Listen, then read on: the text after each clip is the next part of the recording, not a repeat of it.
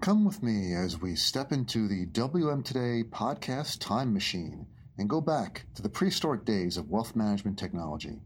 What was the first portfolio accounting software to run on a PC? And who were the founders and how did they get started? And how does Apple co-founder Steve Wozniak fit into all this? You'll find out soon on this episode of Wealth Management Today.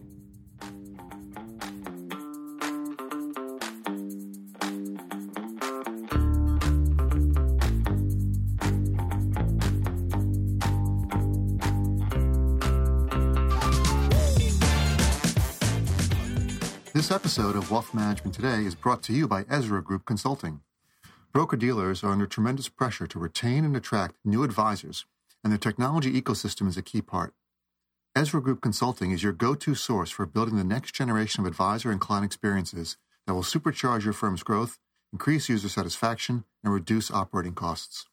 If you're a broker-dealer and you want to leapfrog your competition, contact Ezra Group today for a free 1-hour consultation and 10% off your first strategic planning project. Go to ezragroup.co, that's EZRAGROUP.co for more information. Hello out there, everyone in the wealth tech world. Welcome to another episode of the Wealth Management Today podcast. My name is Craig Iskowitz, and I'm a strategy consultant helping wealth management firms make better technology decisions. Here on my podcast, I bring you new ideas from people who are on the leading edge of technology and innovation. This is the Winners of Wealth Tech series, which is a special series where I interview leaders of the industry and disassemble their habits and traits, those that enable them to achieve their levels of success, as well as extract nuggets of wisdom and best practices that they can share with you. I was really excited for this episode. I've been in the industry a long time, and I remember Advent Software. One of the first projects I did as a consultant was helping asset managers set up, manage, and configure Advent software, Advent Axis, one of the first PC-based portfolio accounting applications. And Steve was one of the founders. And we really geeked out on this podcast, talking about the history of technology, especially PCs and wealth management, going way back, and really commiserating about how things were and how things have changed. And you really learn the details about how Axis was founded and all the origins and how it grew and expanded and really how it came to be the bellwether of portfolio accounting software today, the precursor to almost every portfolio accounting engine that exists today. Excellent interview. I was really happy that Steve was able to make the time to speak to me, and you are really going to enjoy this episode. So let's get started.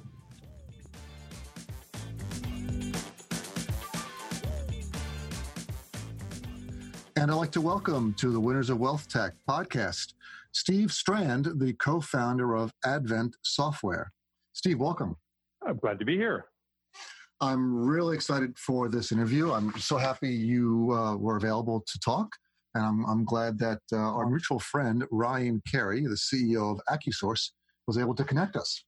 And one of the things I've been really interested in talking to you about, Steve, being the co-founder of Advent Software and Advent Software being one of the first portfolio management tools and having such a great history and being such a big part of the industry, I was really wondering how it got started going back in time. How did you meet Stephanie DeMarco, the co-founder, and how did you get from an electrical engineering degree at Berkeley into starting a portfolio management software company? Well, I was a student at Berkeley. Before I graduated, I needed a part-time job. In those days, the World Wide Web wasn't invented yet. This would be in the late 70s. So I went to the Student Job Placement Center at Berkeley, where people would phone in their jobs and they would type it up on 3x5 cards and put it on the bulletin board. I knew how to program because I had a personal interest in it, but I didn't have any paid experience as a programmer. But I looked at the programming jobs at the Student Job Placement Center, and there's one for Sonnet Optical. So I went there because they were the highest pay per hour. But it turns out it was a typo. It was actually Summit Options. I didn't know anything about options or finance. And they were at first not going to hire me because I didn't have paid programming experience. They really wanted somebody paid. But they showed me the Black-Scholes option valuation formula. And I was actually a physics major for 4 years. I switched to EE at the very end, because I decided I didn't want to get a PhD and I didn't want to be in school forever. I wanted to go out in the world and do real things. But anyway, I knew the heat equation really well and partial differential equations really well. And I recognized the Black-Scholes equation as being quite a lot like the heat equation. So they were impressed that I knew the math, and they sort of huddled and said, holy cow, instead of hiring someone who knows how to program and teaching them the math, maybe it's reasonable to do it the other way around, hire somebody who knows the math, and then they can learn how to program. So anyway, they hired me. And as it turns out, I knew how to program too. Their fear, I didn't have paid experience, was the false fear. So my job for them was to, they had a seat on the options exchange, and I would have my computer suck in option quotes and find under and overvalued options, try to put together a delta neutral portfolio that, of course, goes long undervalued options and short overvalued options. So Steve, Stephanie DeMarco. What was the computer system? I have a computer science degree as well, so I'm going to geek out here a little bit. What computer were you writing this code on? It was a PDP-11, I believe, but we were running this operating system called TSX, which is I think proprietary to DEC. I mean, it's so long ago, I'm forgetting all the details. But yeah, it was definitely digital equipment stuff. And then I think TSX, there was a multi-user version called RSX.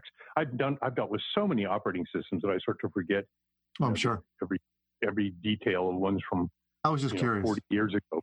And that story where you applied to Summit Optical and it was actually Summit Options is too funny. Yeah, it's very weird. So my introduction to finance was absolutely accidental. But imagine if it was actually an optical company that you had gone to. You may have been in a whole different industry. Yes, that's right. So we have a typo to thank for Advent Software. Yes. Well, now a very key thing was that Stephanie DeMarco also worked there. She was the accountant, controller type person. So I got to know Stephanie at Summit Options. Now, it turns out that Summit Options went spectacularly broke. As a options market maker, they have to meet zone requirements. The market makers are there supposedly to serve the public, not themselves. And so they have to trade options in different categories to show that they're not just concentrating on what they care about. And to meet zone requirements, they would sell garbage options. That's options way out of the money with like 1 or 2 days to go. Mm-hmm. Figure, there's not a chance in heck those options are going to be in the money. And I'm pleased they bought Kennecott Copper options, and it was taken over by Exxon the next day. And suddenly they lost millions of dollars and they went bankrupt. Wow. And I stressed that my program, which was largely constructing their portfolio, did not recommend those options. Yes, let's be clear that your program did not recommend those options. Absolutely. So then the competitors swept in to pick up the key personnel, and some people wanted to hire me. I became a contract programmer, and after a while, I wrote this commodities trading program for somebody and it had a lot of risk assessment stuff in it. And, I'm a student programmer, so, I don't know what I'm getting paid. I'm getting paid $10 or $12 an hour, something minimal. And I work on this program for a month. So, who knows? I got paid a couple $1,000 for writing this program. But then it comes to my attention that they're selling copies of it for $50,000 a piece. And that created a burning desire in me. I've got to own what I trade. I mean, it's perfectly legitimate for them to be selling it because, I was a contract programmer. That was the contract. But I really wanted to own what I traded. But it was hard to make the transition because I don't have enough capital to, don't get paid for a year while I write something. Well, meanwhile, Stephanie DeMarco had gone to this all-women firm in Marin County. That's, across the bay from Berkeley. The firm that Stephanie worked for catered to women who weren't used to handling finance, but because their husband died or because they got divorced, suddenly they have to manage money and they don't know how to do it. So it was like women helping women. That was a big thing for them. So they hired me to do some programming for them, but I had to hide the fact I worked for them because as a male, I didn't fit the pattern. I remember they had a NEC spin writer as their printer. This has a daisy wheel, that spins around and little hammers hit it into a carbon ribbon like an IBM Selectric. Mm-hmm. And when they did reports, the printer would go chunk, chunk, chunk, chunk, and it would take a couple minutes to print a page. So I wrote some software to produce a report, and then it's time to demo it, and I press the go button, and the printer makes this screaming noise they had never heard. It was just going, and they thought I'd broken the printer, and they're like, oh. But then the report comes out like in 10 seconds, and they were amazed. And initially, that's all they wanted me to do is that one thing. But then they said, well, could you make this thing over here faster too? Could you do this? They keep asking what else can you do? And everything they asked me, I can do it. So I ended up working there for 2 years. And it was very funny because if I'm downstairs chatting with my coworkers and a client comes in, I have to grab the water bottle and bake like I'm changing, I'm delivering the water or something, because I had to disguise my male presence at this all-female firm. Well, Stephanie and I both really wanted to start a business, and a big break came when Stephanie's then boyfriend found an angel investor, Bob Leppo. When was this? This would be 1983. And the IBM PC had just come out, and Stephanie and I had discussed a lot how PCs would probably be much better for people than using a timeshare. And I knew all about the IBM PC because actually I built a homebrew computer. I joined the Homebrew Computer Club. I met Stephen Wozniak at the Homebrew Computer Club when he was nobody. Apple hasn't happened yet. But that's an awesome story. What was that like? Yeah, that was very interesting. I also met Stephen Wozniak due to phone phreaking. It turns out that the Berkeley EE department was a nest of phone phreaking. That's right. You could build these things called the Blue Box, where you could take over the phone system. There was a huge security problem in the early phone system. And Stephen Wozniak was building and selling Blue Boxes. I often hear people talk about how they financed Apple by selling a van or a TI calculator or something, but that's wrong. They financed Apple by selling Blue Boxes. Yeah, that's the Jobs and Wozniak were doing Blue Boxes. Yeah. So I went to some demonstrations of Blue Boxing as a wide-eyed freshman, amazed at all the things happening at the university and all the interesting people here. But I understood PCs pretty well and was sure I could write a program for PCs that would satisfy the typical smallish money managers. So when Stephanie found the angel investor, Bob Leppo, we quit our jobs, and I worked for 9 months writing the first version of what was then called the Professional Portfolio. We didn't have enough money to advertise, but we got listed in some directories in some PC magazines where you get listed for free. And there was this lady in Texas named Sarah Hall, absolutely hated her timeshare service. I think it was Shaw Data. And she saw our ad, and I think we charged $2,000 or something in those days. It wasn't a whole lot. And she's paying like $2,000 a month to Shaw Data. And she hated them so much. She later told us that she figured there's only about a 10% chance our software would work, but she was willing to gamble on various things that could bump off Shaw Data. And so she bought our software. She was the first one. And she never had a demo or anything. She just saw the directory listing and sends us a check and says, send us the software. I remember staying up all night, a couple of nights, to get a manual together because we didn't have proper documentation. Sure. So printing, I'm writing document pages and printing it on our dot matrix printer and, punching it and putting it in a 3-ring binder, and we send it off. And to Sarah Hall's amazement. In Mexico? Yeah. Texas. I think it was Houston, Texas. I'm not sure what city. It was definitely in Texas. I think it was Houston. Texas. Somebody we never met. We never met, and we never gave a demo. Just somebody sent a check saying, send us your software. From an magazine. It was some PC magazine where they had listings of vendors, but I do know we didn't have to pay because, like I say, we couldn't. We're really tight on money. That was a PC-based version? Totally. This ran on IBM PCs. So it was an IBM PC. That's the original 4.77 megahertz. You put it on floppies? How big is this? That's right.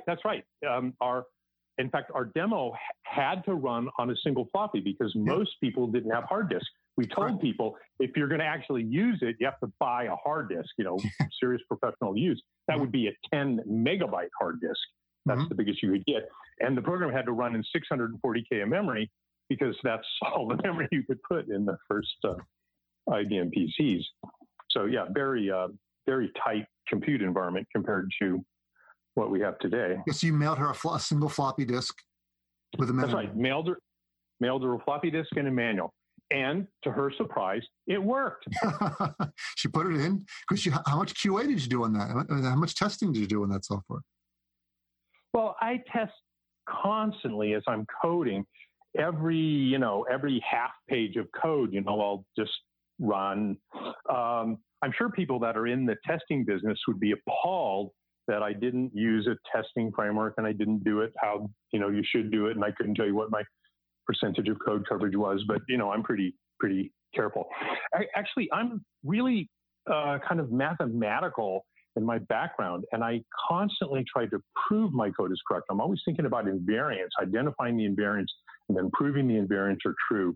You can't actually prove code is correct in the mathematical sense, but you can go further than most people do, and I find it is beneficial to go as far as you can trying to prove your code is correct.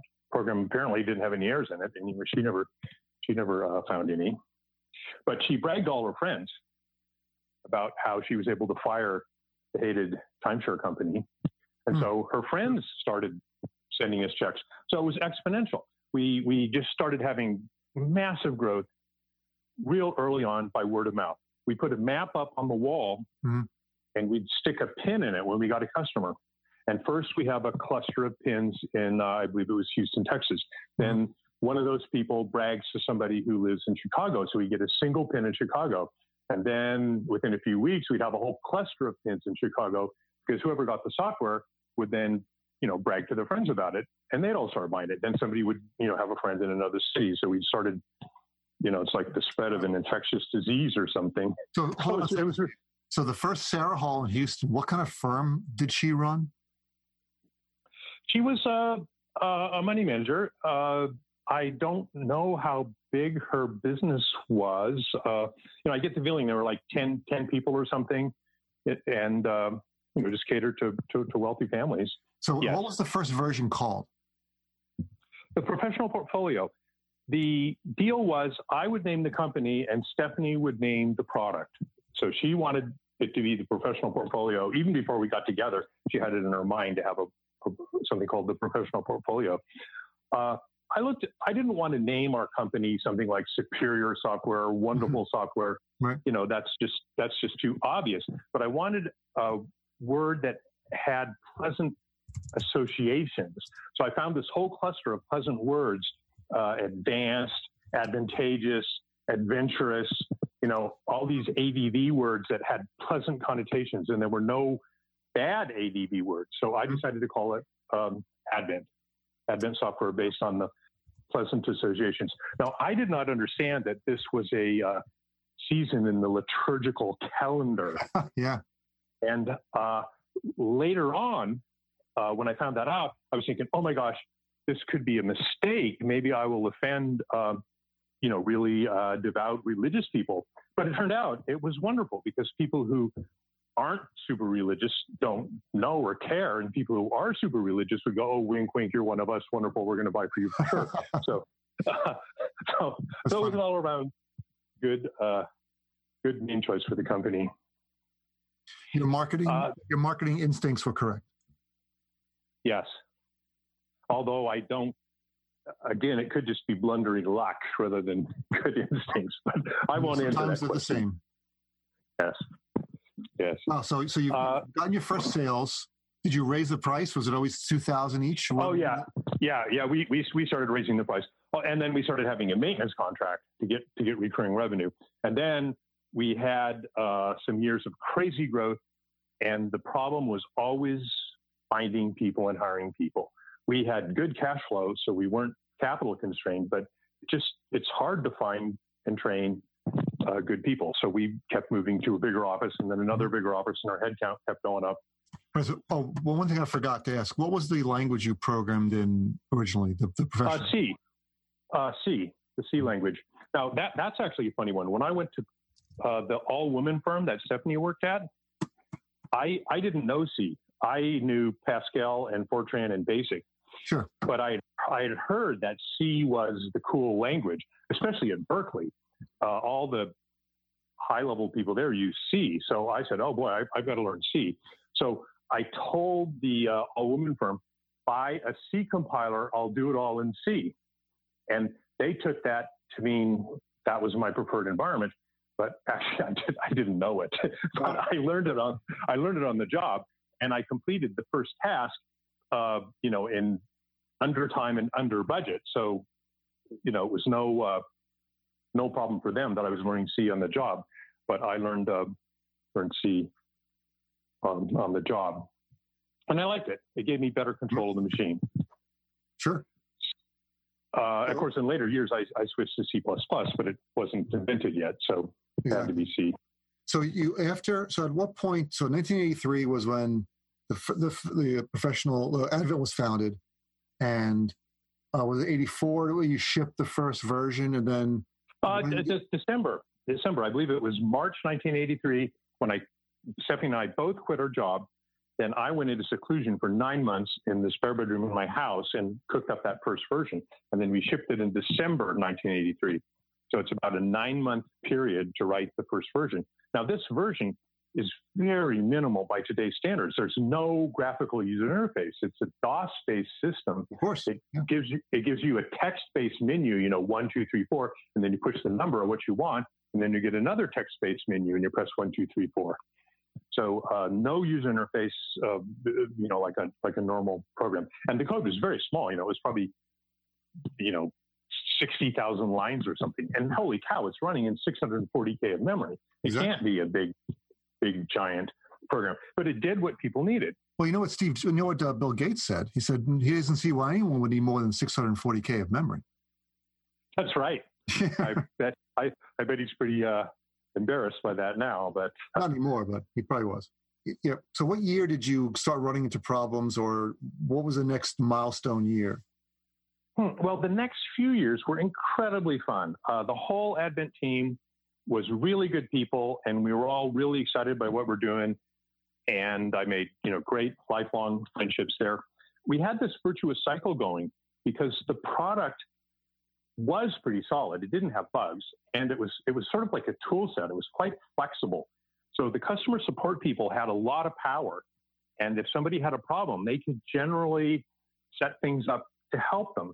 So that makes the customer support people stay a long time. Some customer support people are just cannon fodder. They're just being put out there to listen to people abuse them and complain, and they really can't do anything about it. So you get a lot of turnover in customer support. But our customer support people would stay, and they'd get really good at it, and they'd like their job because the software was good, and they got to really help people, and people were really thankful. So that started this virtuous cycle where people started to like Advent better because Advent customer support had, good, smart people who were really trained and could really help you.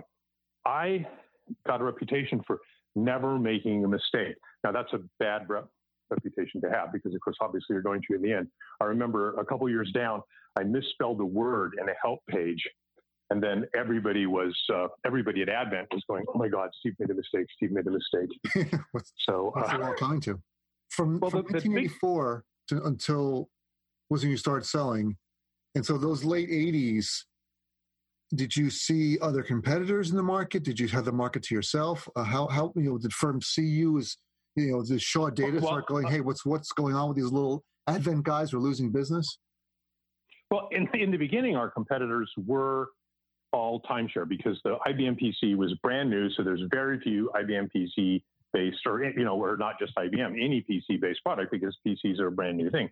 So we're going against the timeshare people. And it was very easy to compete against them because they charged way more than us and didn't offer you a superior experience. It was just good luck that I happened to understand portfolio accounting and I understood PCs both at the same time when a historical change is occurring where the right way to do it is PC. So I could just jump right into the breach real early. But then PC competitors did start showing up, but none of them threatened us. We were generally better than them. So we sort of ran unopposed. How did you add features to the software? How did you decide what features to add and how to expand? I listened to the customers. That was absolutely crucial to my success, that I personally took support calls. In fact, I was the top of the support pyramid. If a support person couldn't answer a question really well, they'd hand it off to me. And it's funny because I almost never did what customers asked for. But by listening carefully, I could see the commonality. 3 different people suggested 3 different tiers for seemingly 3 different problems. But I would recognize underneath, really the problem here is, we don't know how to associate, A with B or something. And if I could add a mechanism to this new kind of association, it would fix several different problems. But the cure is very seldom what somebody asked for.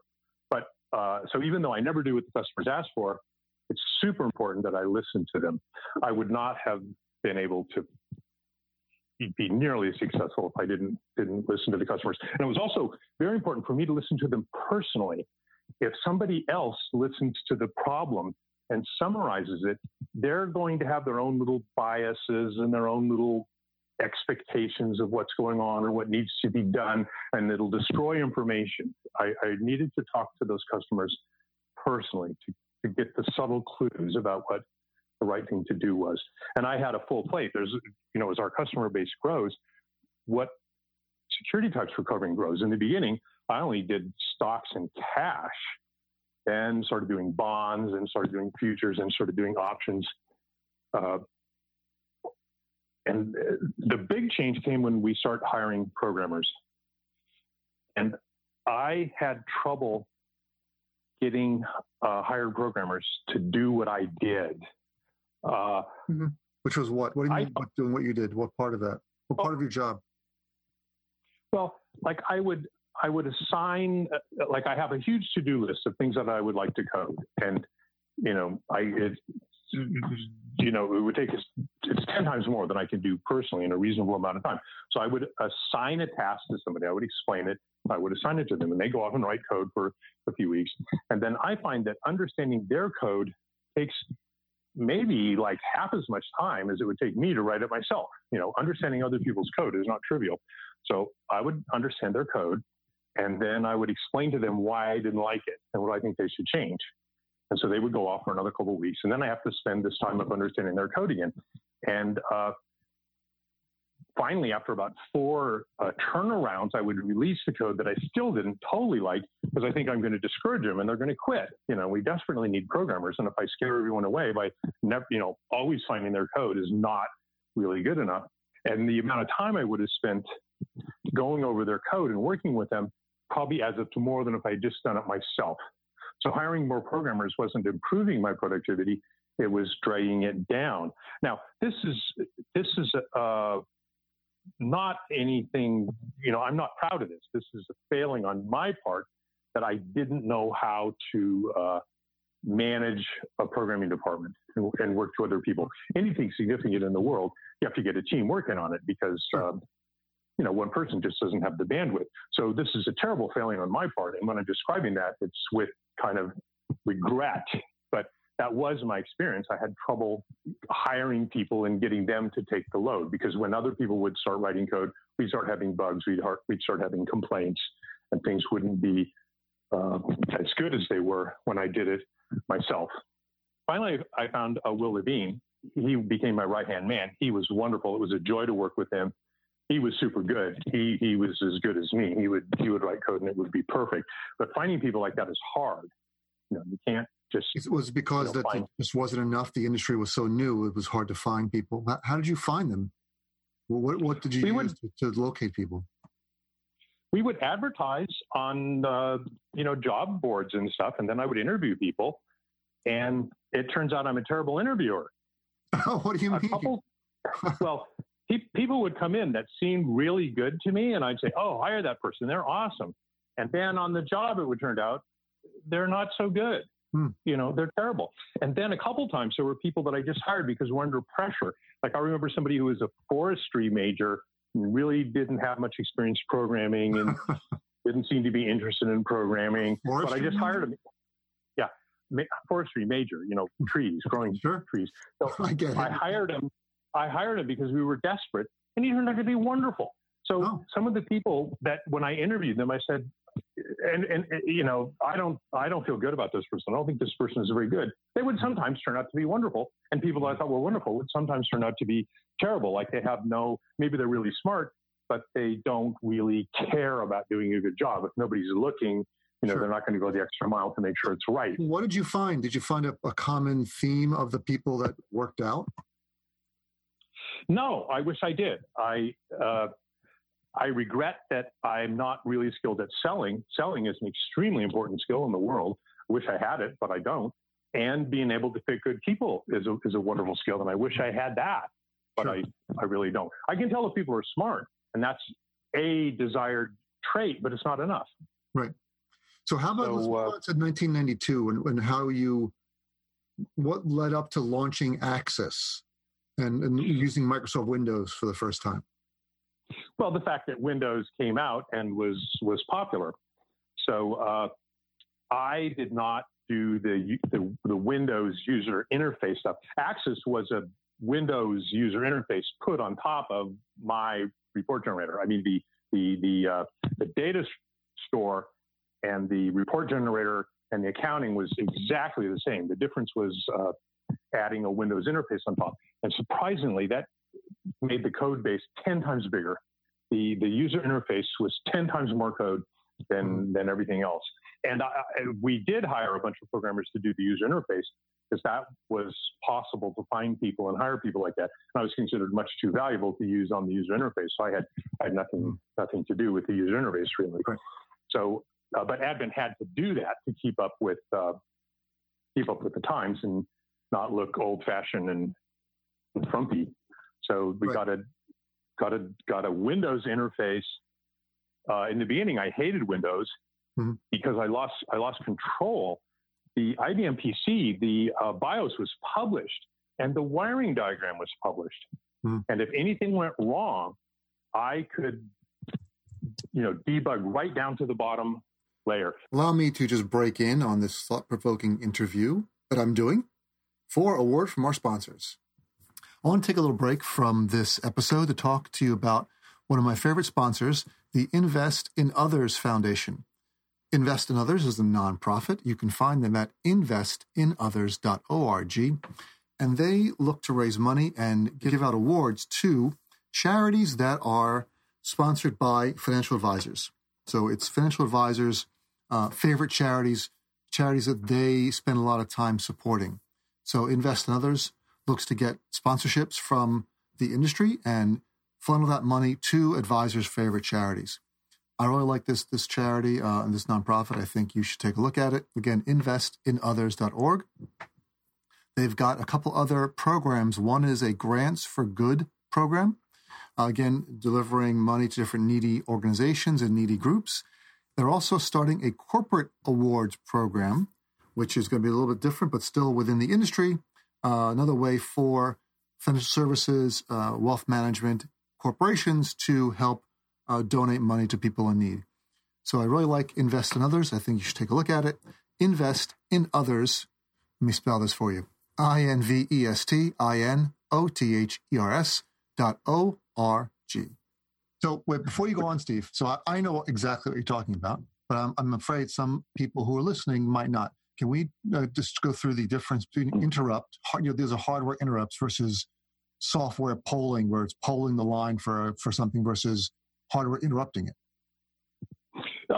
Sure. The card in the PC that is hooked up to the modem, the software can ask it, is there a character ready for me to take?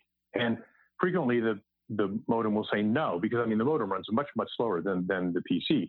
So the PC will ask the modem, is there a character? It'll say no. And it'll be in a loop where it's asking, every microsecond or something. And after asking 20 times, the modem will say, yes, there's a character here. So then the PC will take the character and then go back, to asking the modem over and over, do you have a character? Do you have a character? Do you have a character? Interrupt driven, the modem, well, not the modem, the the serial interface card will take characters from the modem on its own. The CPU is not involved. It'll store them up in a buffer.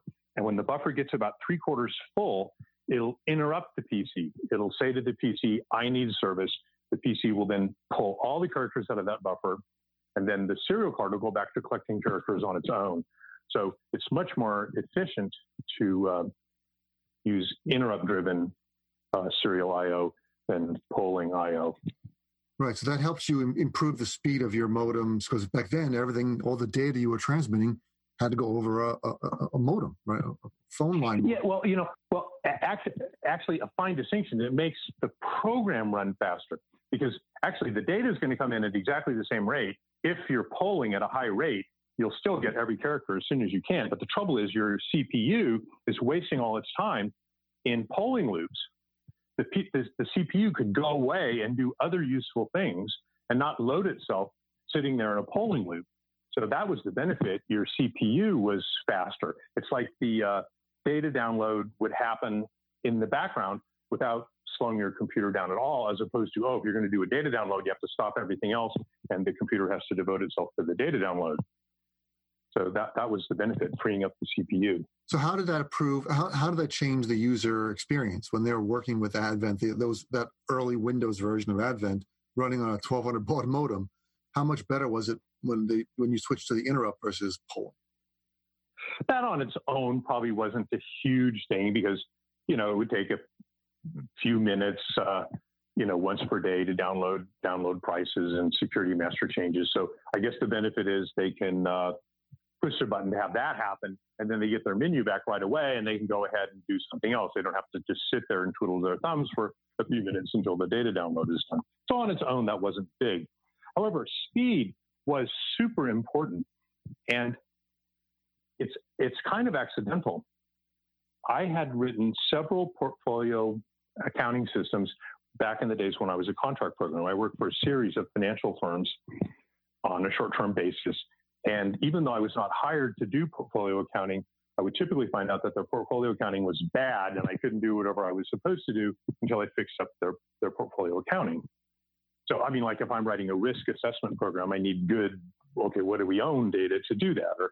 And typically when I would write these systems, I would have a bunch of files for everything I calculated. If I calculated a realized gain, I would store it in the realized gain file. If I calculated dividend, I'd store it in the dividend file. If there was a split, I'd store it in the split file. So I have all this calculated data that is actually redundant. If you went back to the original trades, you could deduce all this redundant data, but the thought was that would be really slow. If the program recalculated everything from scratch, every time you asked it anything, it would run dreadfully slow. But the problem with this having redundant data is people enter errors and, they enter trades in error, and then they trade on top of the errors. And then you try to fix the error. It's very hard to get all the redundant data back in sync again. So error correcting was like the bane of my existence. It was so hard after people had put in bad data and then traded on top of the bad data. Getting all these different files back in sync was always really hard. So one strange thing I do is that I do experimental code. I don't mind the effort of having a theory about, if I change the code this way, this is what would happen. And so then I do the code and then see if it's what I thought, because sometimes I learn really great things. So I decided to do this experiment. I'm going to write a version that stores no redundant data. It only stores the original trades. And every time you ask it any question, it's going to go back and recalculate from the original trades. And right. My hypothesis was this would make error correcting be a dream. You just get the trades right, everything's right. You don't have to do anything else. If, a while back you entered the number of shares of IBM you bought was wrong, that's fine. Just fix it. And the fact that you've been buying and selling IBM since then, it'll all be magically fixed. But it'll probably run slow. That was my hypothesis. However, I was shocked. That experimental version ran blazing fast. And I'm sort of embarrassed to admit why, because it shows how ignorant I was back in those days. It ran a lot faster because it fetched a lot less disk blocks. On the IBM PC, the hard disk was very slow compared to today's hard disk. And the amount of CPU computation is almost irrelevant, because what's basically happening is the computer wants to fetch a disk block. It has to sit there and wait until the disk block shows up. And it's like millions of CPU cycles before that disk block shows up. Then it can do a little burst of calculation. Then it's hung up again, waiting for another disk block. By only storing the original trades in a highly compressed format, the amount of data you had to fetch off disk went way down. Even though the amount of computation went up, now I have to, net together all the IBM buys and sells to figure out the IBM position. But getting the CPU to do that was virtually free, because if the CPU wasn't doing that, it would have just been sitting there doing nothing, waiting for the next disk block. So I failed to understand that my rate controlling step was how long it takes to fetch a disk block. And so I had not designed the code to minimize the number of disk block fetches, because I didn't understand that was the rate controlling step. But I accidentally found out, holy cow, this version here runs like the wind, and error correction is really easy. By the way, this experiment happened before founding Advent Software, and that was in the back of my mind. That's what we're going to do. We got to get an IBM PC, and I'm going to use my new experimental. Well, in those days, I guess it's confirmed. It's not experimental. I'm going to use this program that only stores the original data, so it's really fast because it minimizes the number of disk block fetches. And error correction is super easy. Just get the original data right, everything is right. A lot of our competitors use databases, and databases are just way, way slower, because the data that the program needs to fetch is going to be scattered all over the disk. Typically with a database, you'll say, oh, what's the price of IBM on this certain date? It'll fetch one disk block that's got the database index in it to figure out which block has the price. Then it'll go fetch a disk block full of a whole bunch of prices, and it'll just take one number out of that disk block it fetched. Then, to get the next price, it's got to fetch another disk block. So databases are way, way, way slower, and we had no problem running circles around the people that ran off a database, which is what almost everybody did. So I think I missed something here. So you're saying you did not have a database. What kind of structure did you use to store the trades? The trades are stored in just a file, where I just thought up the file format myself. They're flat files? Yeah, they're flat files. They're just in order in a flat file. So it was a kind of a chain of trades in a chain. Yes, and it was ASCII text. You could edit it with a text editor, which also was very helpful. Making sure your data is all right. It's completely visible. You can look at it. You can print it. You can edit it. But it would be single lines. It would just go this date by IBM, this many shares, this price, this commission, for this portfolio, and then just it'd be a bunch of lines like that in a flat file. Down the road, different people would sort of stick their nose up in the air and going, "Oh my God, a flat file! That's so primitive. You're a caveman programmer." But I would always just ace them on speed. So, when did that stop being efficient? It never did. It never did. Some of the code I've written very recently, I still use flat files. I like flat files. Let me tell a story about Advent Software. The board of directors becomes increasingly frustrated that I'm not growing the programming department. The company grew like wildfire. So, we have like 30 salespeople, 30 support people, 30 admin people, and there's like 4 programmers. This would be, who knows, 86, 87. I don't know the exact year. Right. No, maybe it was getting closer to that 1990. I don't trust me on dates. It's weird. I remember the sequence of things, but I have to think a while to pin an exact date. Was it before or after Access was launched? Oh, totally after Access was launched. Now, I wanted to write a second version like after 1 year. I learned a whole lot, and I wanted to write another version. But because I couldn't hire people that could replace me, I was never able to get free to write another version. And see, a landmark thing happened. I'm doing accounting. I've become an accountant. So I got some accounting books, and I learned about double entry bookkeeping. And I didn't know it. I had no idea what a debit and credit was. But I learned about double entry bookkeeping, and I said, oh my gosh, this is an incredible invention. I want to write a portfolio accounting system that's a general ledger and uses the transactions are any collection of debits and credits that balance. I'm going to use double entry bookkeeping. That's so wonderful. And I also learned about being bitemporal, where you have a good audit trail because even though you entered bad data, you don't erase it. You put a new record in saying on this date, our opinion of that data changed, but we still have the record of the old data. So if you want to compare, report from last month to this month, we can always clearly explain the difference by being bitemporal. So I started having all sorts of ideas about a super system that was a general ledger and bitemporal, but I couldn't write it for years. Finally, when I got the freedom to write that new super version, that was Geneva.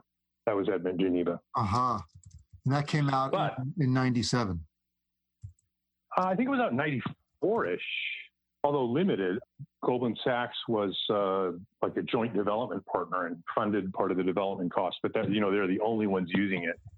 So I guess the general market would not have heard of it. But I, at that point in time, the board of directors hired some new guy who will remain nameless because I'm not going to say purely kind things to take over the programming effort. And he thought everything could be done with this product called Power Builder. Oh, I remember Power Builder. Sure. The premise was you don't really need programmers. People with domain expertise can just describe what they need and the code will be written automatically. Every now and then the hopes of like artificial intelligence or a fifth generation language, people would get all optimistic about it and then it wouldn't work out. And, but then a few years later they get all. So anyway, this is right at that point in time, there was a burst of optimism. Computer languages have been getting better and better and better. Maybe Power Builder will free us from needing to hire programmers to do anything. So this guy was super gung-ho on Power Builder, and he hired a whole bunch of people, and they're going to do everything on Power Builder, and they're going to have this big evaluation contest to see if they should go with my early Geneva code or they should go with Power Builder. And I remember they ran on a database. You had to. Power Builder was really a machine for querying a database. So they were having terrible problems with speed. They knew that they couldn't send people a new version that ran 100 times slower than what they were used to. You'd get such customer pushback, that would never work. So they're switching database vendors right and left and bitching to the database people, send your experts out here, show us how to denormalize the database. But they just couldn't get anywhere near the speed. Finally, they had the promised dramatic technical evaluation to decide which code base to go forward with. And I remember exactly, I ran 76 times faster than them. And I was producing these beautifully formatted PDF reports, proportionally spaced fonts and everything, and doing all the calculations. They were just trying to pull the trades out of the database and then throwing them away. They didn't have the accounting code yet. They didn't have reporting code yet. And they're running way slower than me. So they're way behind. So I was thinking, surely I'm going to win this technical evaluation. Then I was absolutely astonished to find out the board of directors votes no, we're going to go forward with the other code base. And then I realized that really this whole pretense of a technical evaluation was just like trying to be kind to me, instead of telling me, we don't trust you to lead us forward. We're picking this new guy to lead us forward. It was all a pretense. It was preordained.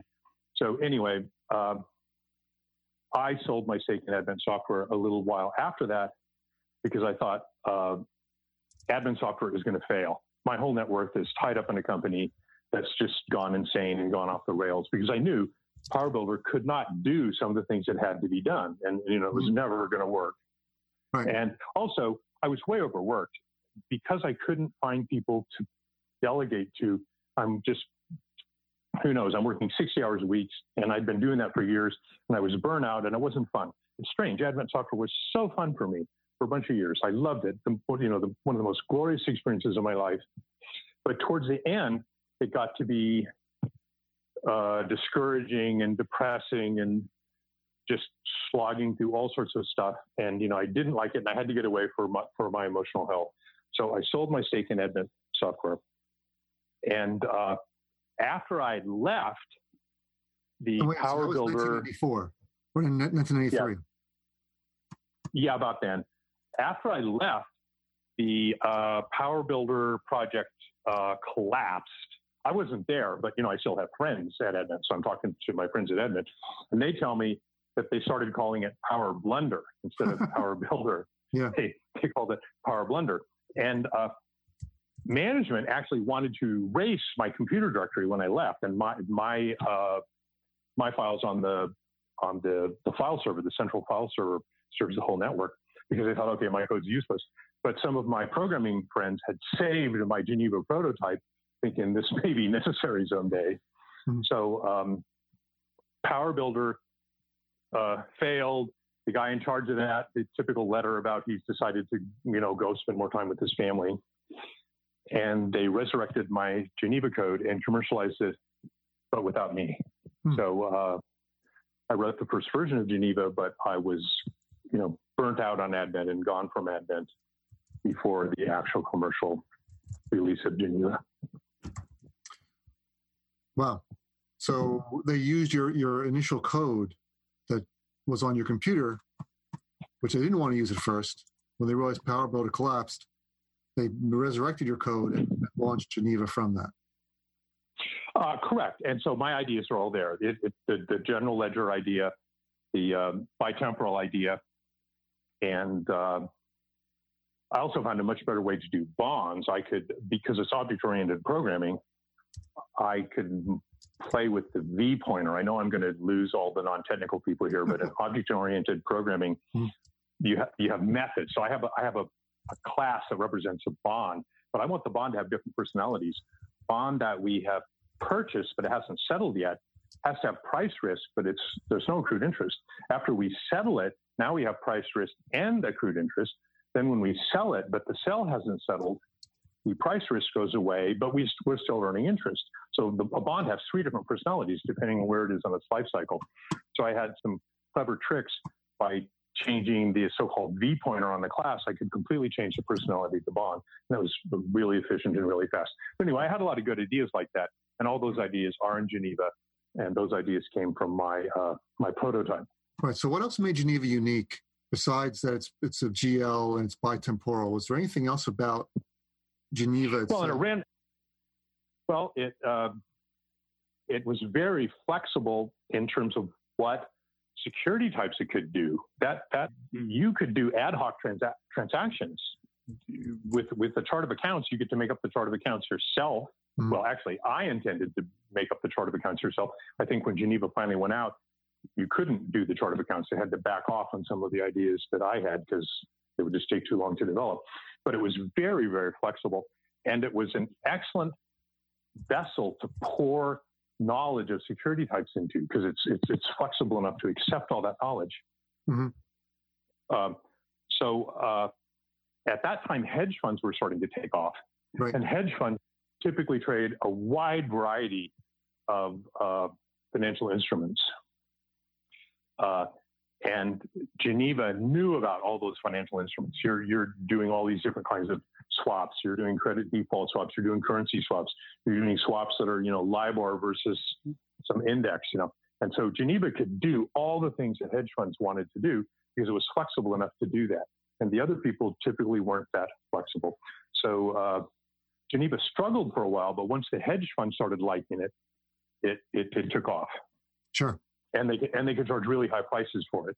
Oh, so yeah. That was a big winner for Advent. So how did it come to pass that you're away from the company for a little more than 10 years? They bring you back to fix Geneva. Well, actually, unfortunately, not to fix Geneva. I wanted to fix Geneva, and when they invited, I get a letter. In fact, periodically they called me and said, would you consider working for Advent again? And I always said no, because it had just, in the end, been a bad experience. I didn't want to go back. But finally, I said, okay, I think I could be really helpful.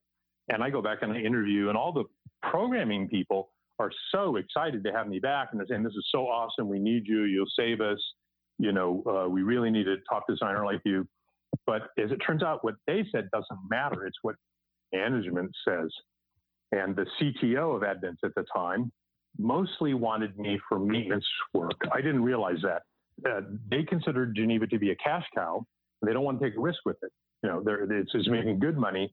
And if I come in and suggesting low-level rewrites and fix foundational errors, they think, why would we do that? We have this cash cow that's very risky, rewriting stuff. You rewrite stuff, sure, we have problems, but if we rewrite it, we'll just have new problems. And, we'll have no new features for, 18 months or something. So after a while, it became apparent that the only thing that was going to happen at Advent on my second stint was maintenance coding. And I'm bad at maintenance coding. And I found maintenance coding to be very frustrating because you couldn't reason about what was going to happen if you changed the code. For so many years, maintenance coders, when there's a problem, they patch on top. They don't find the underlying problem. If dividends paid in Japanese yen on a Tuesday are 1% high, so just put an if statement in there going, okay, if it's Tuesday and it's denominated in yen, take 1% off and, call the problem fixed. And so you accumulate a big mass of those patches that don't really figure out the underlying problem. It forces everybody to function like that. People that want to actually reason about how the code works can't. You just get sucked into a tar pit. So I was actually bad at maintenance coding and didn't enjoy it. Moved on from my second stint at Advent. Gotcha. So after that, you then started your own company called Strand Theory, where you built your own portfolio accounting system, which was called Summa or Summa. Yeah, Summa. Yeah, Summa. After Summa Arithmetica. Yeah, the first published description of double entry bookkeeping was a book by written in Venice in 1496. And it's called Summa Arithmetica Proportionality, or something. I know it's got a big long, Italian name, but it started out Summa. So it was a homage to that first published description of double entry bookkeeping. That was fun, and the software was wonderful, but I ran into a sort of a brick wall. It had to be sold to a fairly large financial institution because I personally couldn't finish it. A credible portfolio accounting system is going to take, 20, 30 man years of coding. And I can't do 20, 30 man years myself in a reasonable time frame. So I did a whole lot of really interesting prototypes, and several large financial firms were very, very fascinated by my code and very, very interested in it. I had internal champions that want to buy it. But big institutions don't want to buy code that one guy wrote in his spare bedroom. If there's no team behind it, sure, they're very, very nervous. I could be hit by a bus and the software could not work out. In fact, I think as part of the Sarbanes-Oxley thing, they even are legally required to only do business with counterparties that have a certain heft and approval and, ISO rating. I mean, I don't know what it is, but it's possibly even legally wrong for a big brokerage firm or hedge fund to base a big piece of their business on something that one guy wrote in his bedroom. So I told my wife it would take me 2 years to write Summa and then 2 years to sell it. It took 3 years to write it, and then for 4 years, still hadn't sold it. So I realized I have to sell to a software company that has a big enough headcount and a big enough clout to be a credible counterparty for the large financial institutions. So in the end, that's what I did. How did that work out? Well, there was a slow period at first, but now I think Summa is starting to get traction and starting to build up. The software company I sold to was called Summa FT for Summa Financial Technology. They're sort of off the radar now, but they are starting to get traction. Also, they combined it with a bunch of other software. I had a pure portfolio accounting engine. Typically, people want a full solution. We want a trading system. We want risk assessment system. We want performance attribution. We want watch sales. I mean, they want all sorts of things. So by combining it with a broader spectrum of software, promising a full solution, and promising a big team that can back it up, I think that'll be a winning market formula. And that was about 6 years of time. Yes, Strand Theory was a good 6 years of time. I stressed the heck out of my wife by not getting paid for 6 years, right. And but then it worked out in the end. It worked out in the end, but it was the entrepreneurial route can be stressful. Oh, it certainly can. So what are you doing now? I'm actually dealing with a couple different people doing contract work and deciding who to go forward with. And I don't want to talk about that because I don't want to, publicize chickens that aren't hatched or sure. Publicize doing contract work now. That isn't finalized. That's right. I'm doing contract work, and I have a pretty clear vision of where I want to go, but it's not ready for public discussing yet. One thing is I don't want to retire. I retired for 10 years after I sold Advent Software in, I don't know, was it 93 or something like that. I didn't have to work. I mean, I wasn't wealthy like, Ferraris and yachts, but from investments, I can earn a professional level salary. So I didn't have to work. So for about 10 years, I didn't work. And after a while, I didn't like it. I didn't like being retired. I never go anywhere. I never do anything. I never meet anybody. I'm just sort of put out to pasture.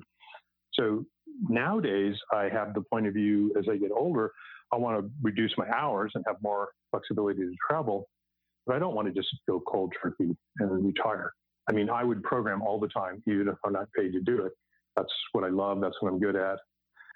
I think a lot of people have a job that they don't like, and of course, they're eager to retire the first second they can.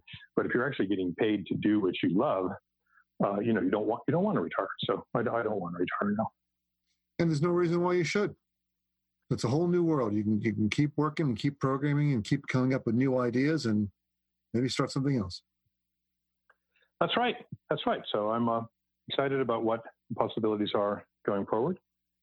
And we will see. I'll have to do another podcast in 10 years to cover the next 10 years. Hopefully I'll still be doing podcasts then. I'll look you up.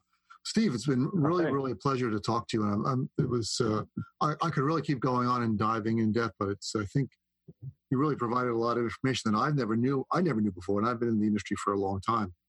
I really want to thank you for sharing all this. My pleasure. I hope the story's interesting to people, and maybe helps people. I hope so as well. It's good talking to you. Thanks so much, Steve.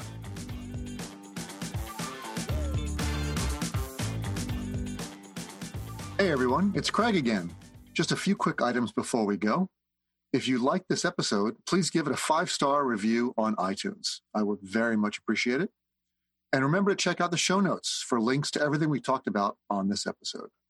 For more information on wealth management technology, you can read my Wealth Management Today blog at wmtoday.com. Thanks for tuning in, and I'm looking forward to talking to you all again next week.